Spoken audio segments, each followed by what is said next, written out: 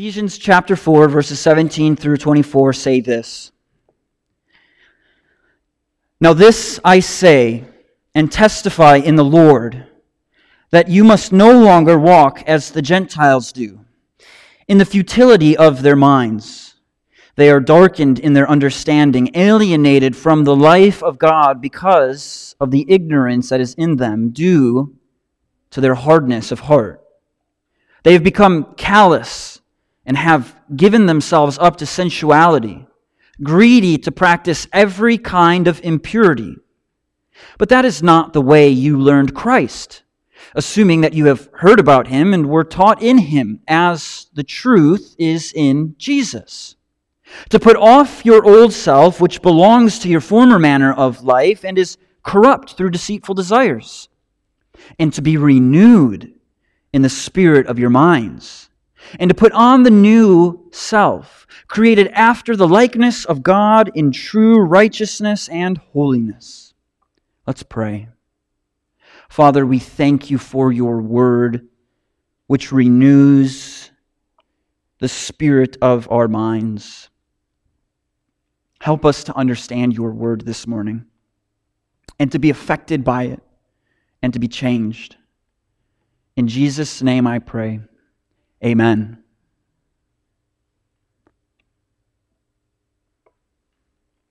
Do you remember how Paul begins this half of his letter?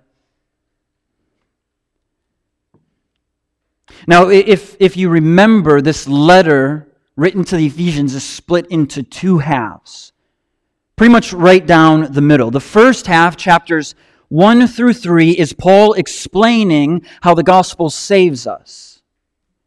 Chapters 4 through 6 is how the gospel rearranges us. So look at the beginning of chapter 4. How does Paul start this half of the letter for us? He starts it with sort of a rally call, a call to action. What is this rally call?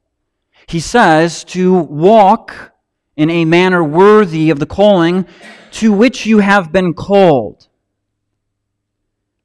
So what Paul is going to be doing in chapter 4, 5, and 6 is explaining what this walking worthy looks like. Now, I don't know about you, but I tend to be a bit impatient. Once I told Charisse that I just really don't like being a millennial. And she asked me, well, why is that? And so I thought I would give her a very profound and insightful answer. Because millennials have always had Amazon at their fingertips. We've always had fast food. The world has trained us to be impatient. And without missing a beat, my loving and kind wife so compassionately told me, said, Max, I don't think that's a millennial thing. I think that's a you thing. The impatient person likes to look for shortcuts,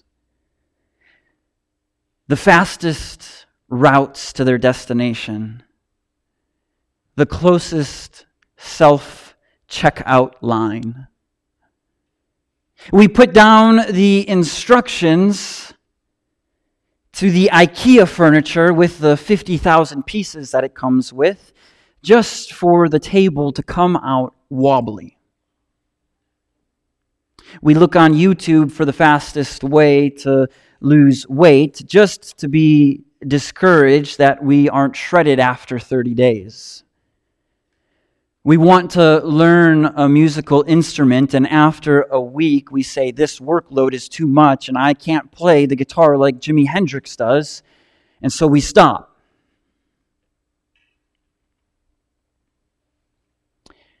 Did you know that Christians are tempted in the same way?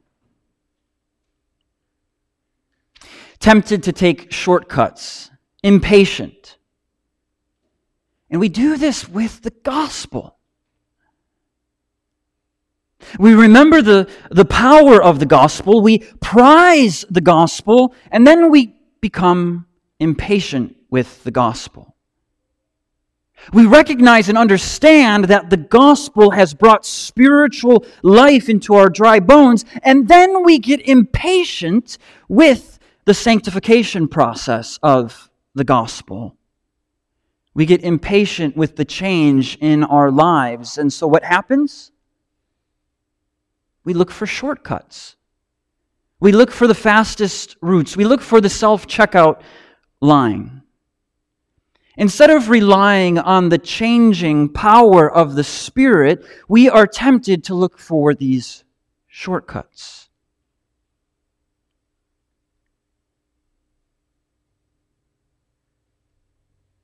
Where we are called to experience change through God's Word, God's community, empowered by God's Spirit, we get impatient. We get impatient by looking for momentary quick fixes that make the Christians look no different than a non-Christian. You see, Paul knew this was a real temptation for the church.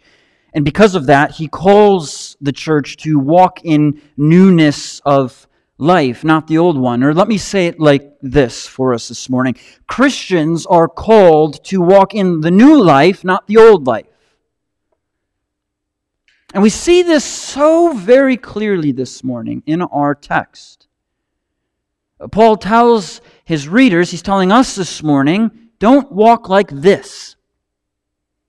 Instead, put off the old self and walk in the newness of life that you have received. Let's look at the start of this section of Scripture. Paul starts this section by being pretty straightforward for us. He doesn't mince words. You must no longer walk as the Gentiles do. Now, if you remember, as Paul is writing this letter, he's writing to a mixed congregation of Jews and Gentiles. And the Gentiles in Ephesus would have lived a certain way.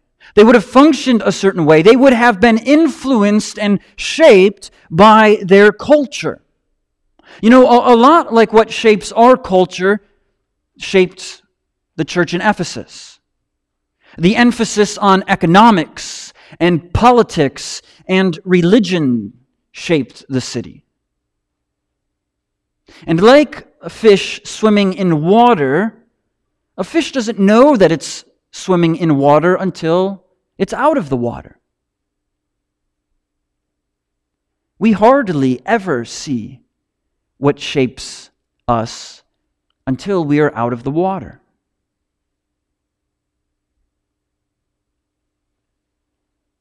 And as these Gentiles have now found themselves out of the culture that has shaped them and in the kingdom of God, Paul is commanding them to no longer walk like they used to walk. They are no longer to walk like the non-Christian. They are to walk as citizens of God's kingdom. The Gentile Christians have received new life, and there is a massive difference, if you don't know this, between those who are influenced and shaped by the culture of the day and now those who have been filled with the love of God. Paul tells his readers how non-Christians walk. In the futility of their minds. Or what Paul is trying to draw from is the vanity of their minds. He's calling back to Ecclesiastes. Or, to kind of simplify it a little bit more for us, the non-Christian walks in a way that is worthless thinking. What this is teaching us is that Paul, he's not primarily looking at the external actions of a person. He's not looking at the outward actions of a person. Instead, Paul is looking at what a person is meditating on and thinking about. What your mind is captivated by is what your heart desires. And what Paul is saying is that what the Gentiles worship are worthless things. What they are thinking about are worthless things. It's fool's gold. It's glitter that's been spread over the place. It's flashy LED lights. And so Paul says that non-Christians think about worthless things because of three realities.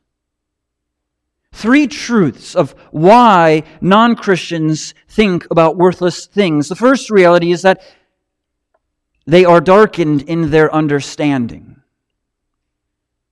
What this tells us is that the non-Christian's mind is not set on the things of God.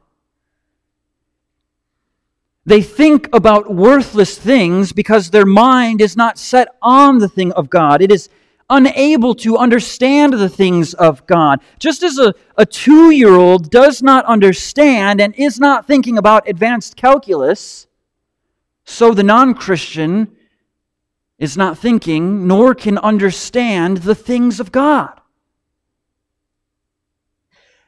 That is the first reality, is that their minds are darkened to the things of God. The second reality is that they are alienated from the life of God because of the ignorance that is in them due to their hardness of heart. So not only are non-Christians darkened in the mind, not thinking about the things of God, but their heart is hard to the things of God. What this is teaching us is that the non-Christian doesn't see the things of God because they deliberately turn their face from God. They have no emotion or affection that draws them to God because their heart is cold, it is hard to God. The pride in their heart keeps them from turning to God and having affection for God. Why does a husband not stop to ask for directions when his kind wife asks for him to stop for directions? Because of the stubborn pride that is so great in the husband's heart. The third reality is that they have become callous and given themselves up to the sensuality, greedy to practice every kind of impurity. Here this tells us where the darkness and the hardness come from. We are taught here that over time, as we sin, our hearts become calloused to the things of God.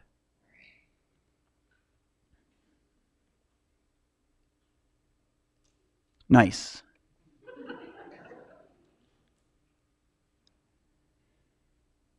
As a weightlifter is lifting weights, and as their hands blister over time, it starts to form hard calluses, so that way the hands can go through the rigorousness of the workout.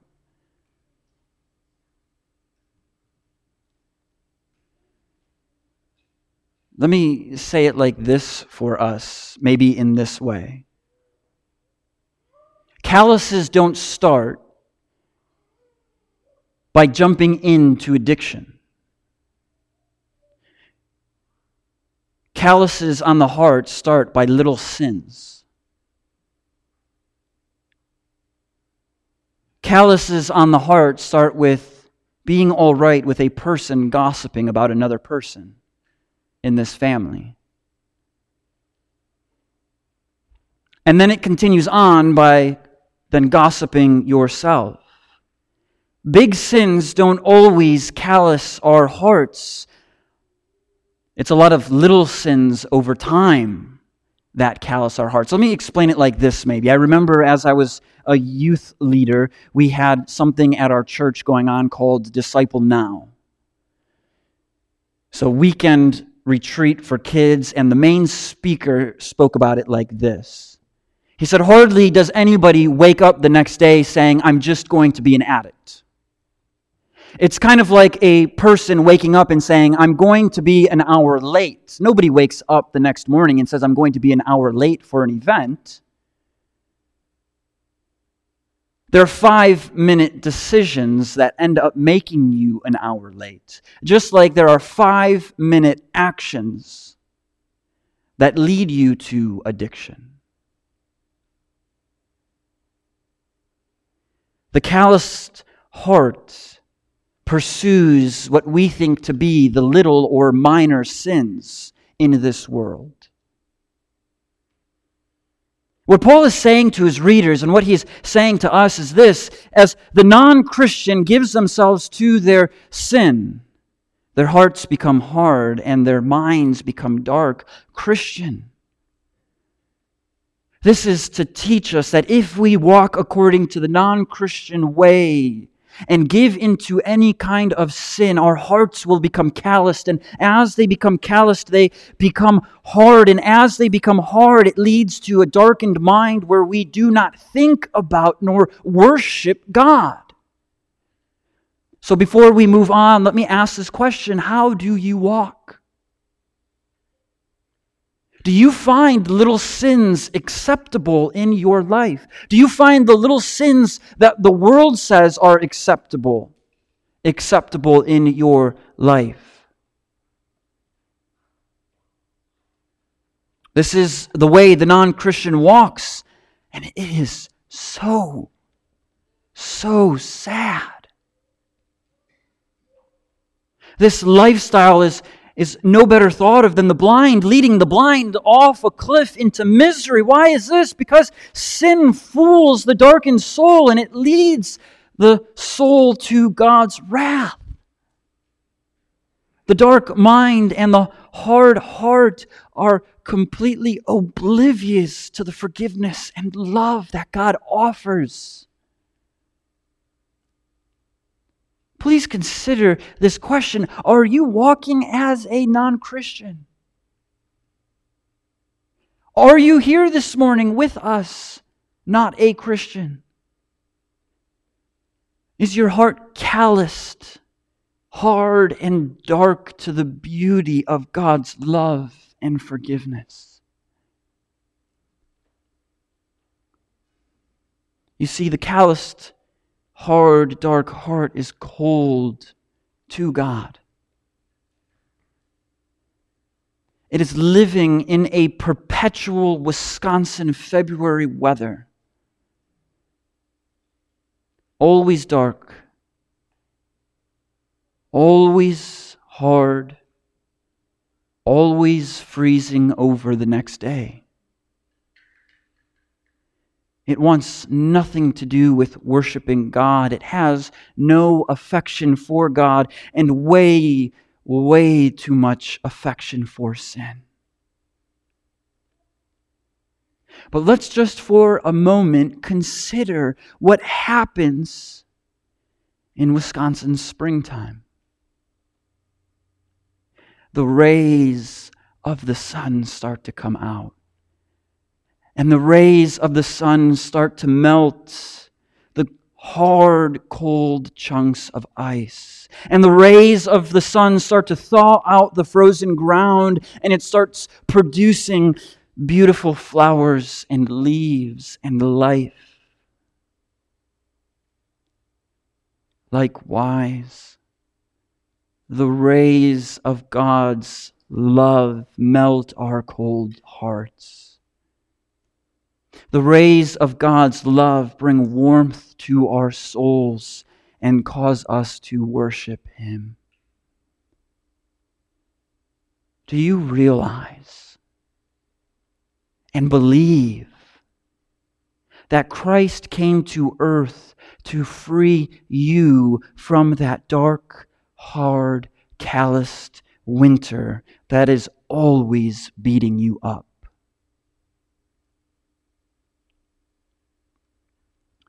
He came to free you by being a sacrifice. He died in your place, facing the full wrath of God and defeated sin and death. And when we trust in Him, when we trust in Christ, winter ends. Our sins are forgiven. Our hearts are thawed out, and new affections burst forth for Jesus. This is exactly why Paul calls them to not mimic the world.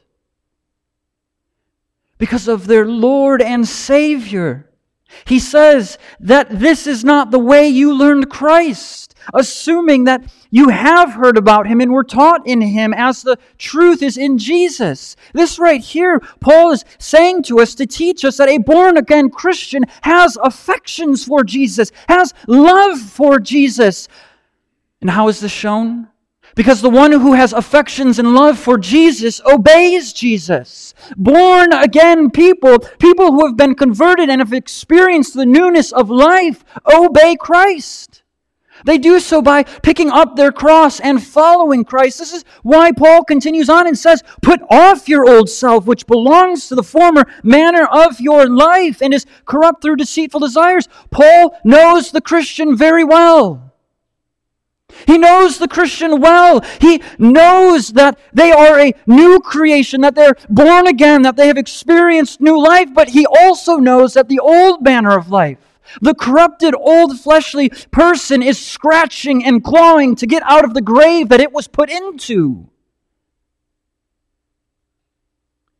This old self is scratching and clawing to tell you that the world can give you the love and peace that your heart longs for, but that is not the case.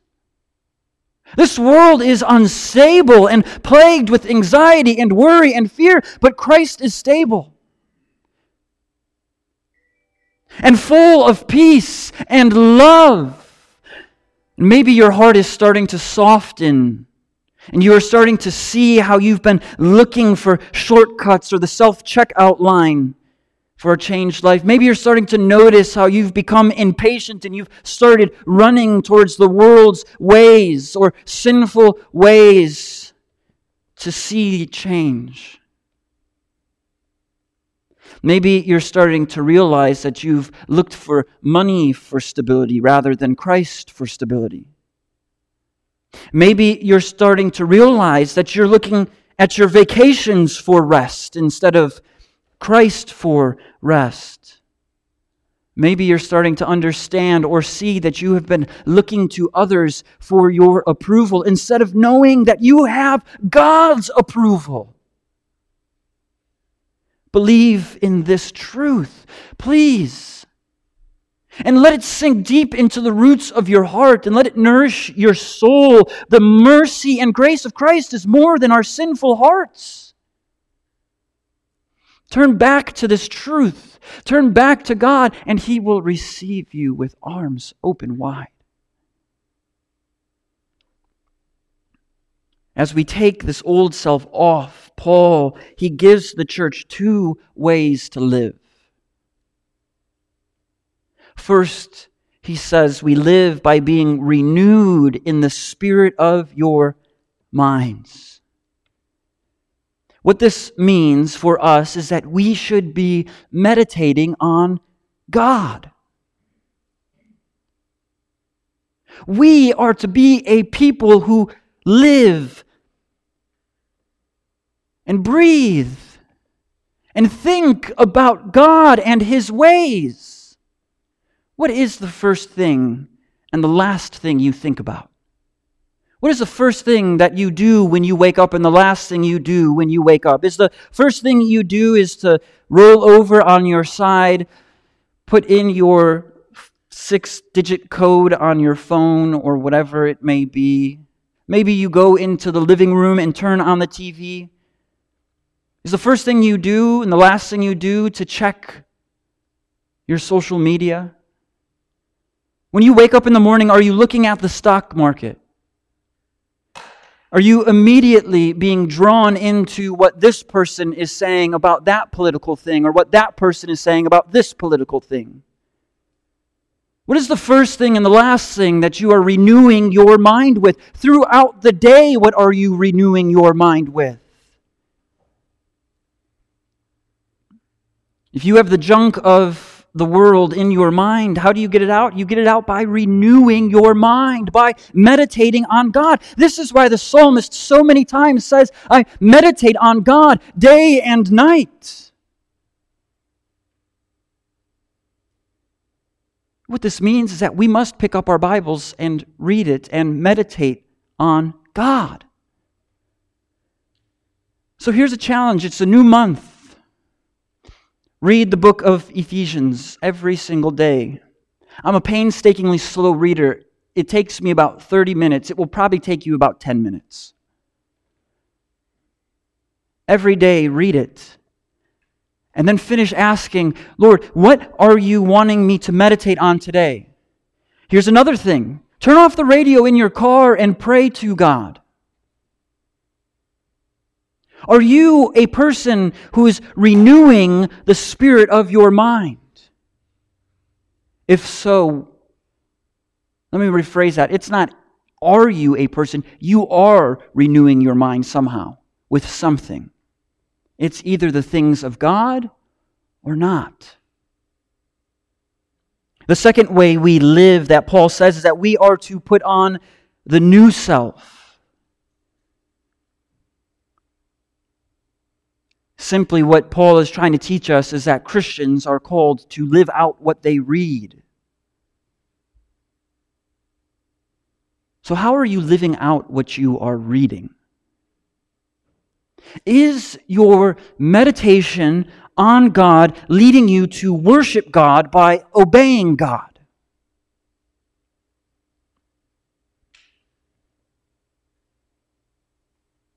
Head knowledge does not prove a person is a Christian any more than me knowing medical things proves me to be a doctor.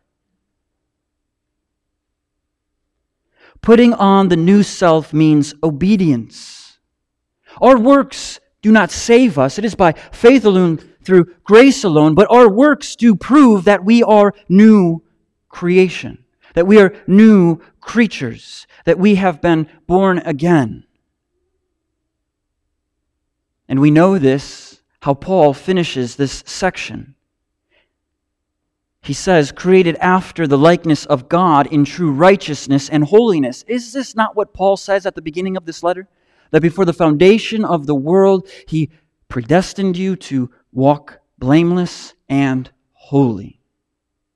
Walking in newness of life means we are growing to look more like Christ. It means that we are growing to be built up with one another. So what does this mean for us then? It means that Christians are to act like Christians. It means that we are to walk in the newness of life, not the old life. And so we must be committed to think and meditate about God. And then from the overflow of our hearts, live out what we have thought about and meditated on. What does your life look like?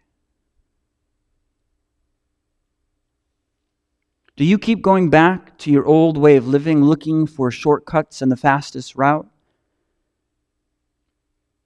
Thinking that the world's way will bring a quicker peace and stability?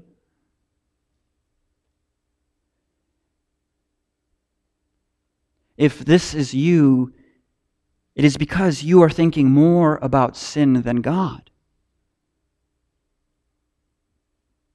Or has the magnificent beauty of Christ so captured your heart that you can't help but walk in the newness of life? You can't help but think about what Christ has done for you. You can't help but let that influence your decisions and your thoughts. You can't help but obey. If it is, it's because you are thinking about our great and powerful God. Born-again believers walk in the newness of life they have been given. those who have experienced the love of God and have had the love of God poured into their hearts, they walk in the newness of life. And so, church, let us press on, even through life's temptations, to walk in this glorious new life that we have been given. Let's pray.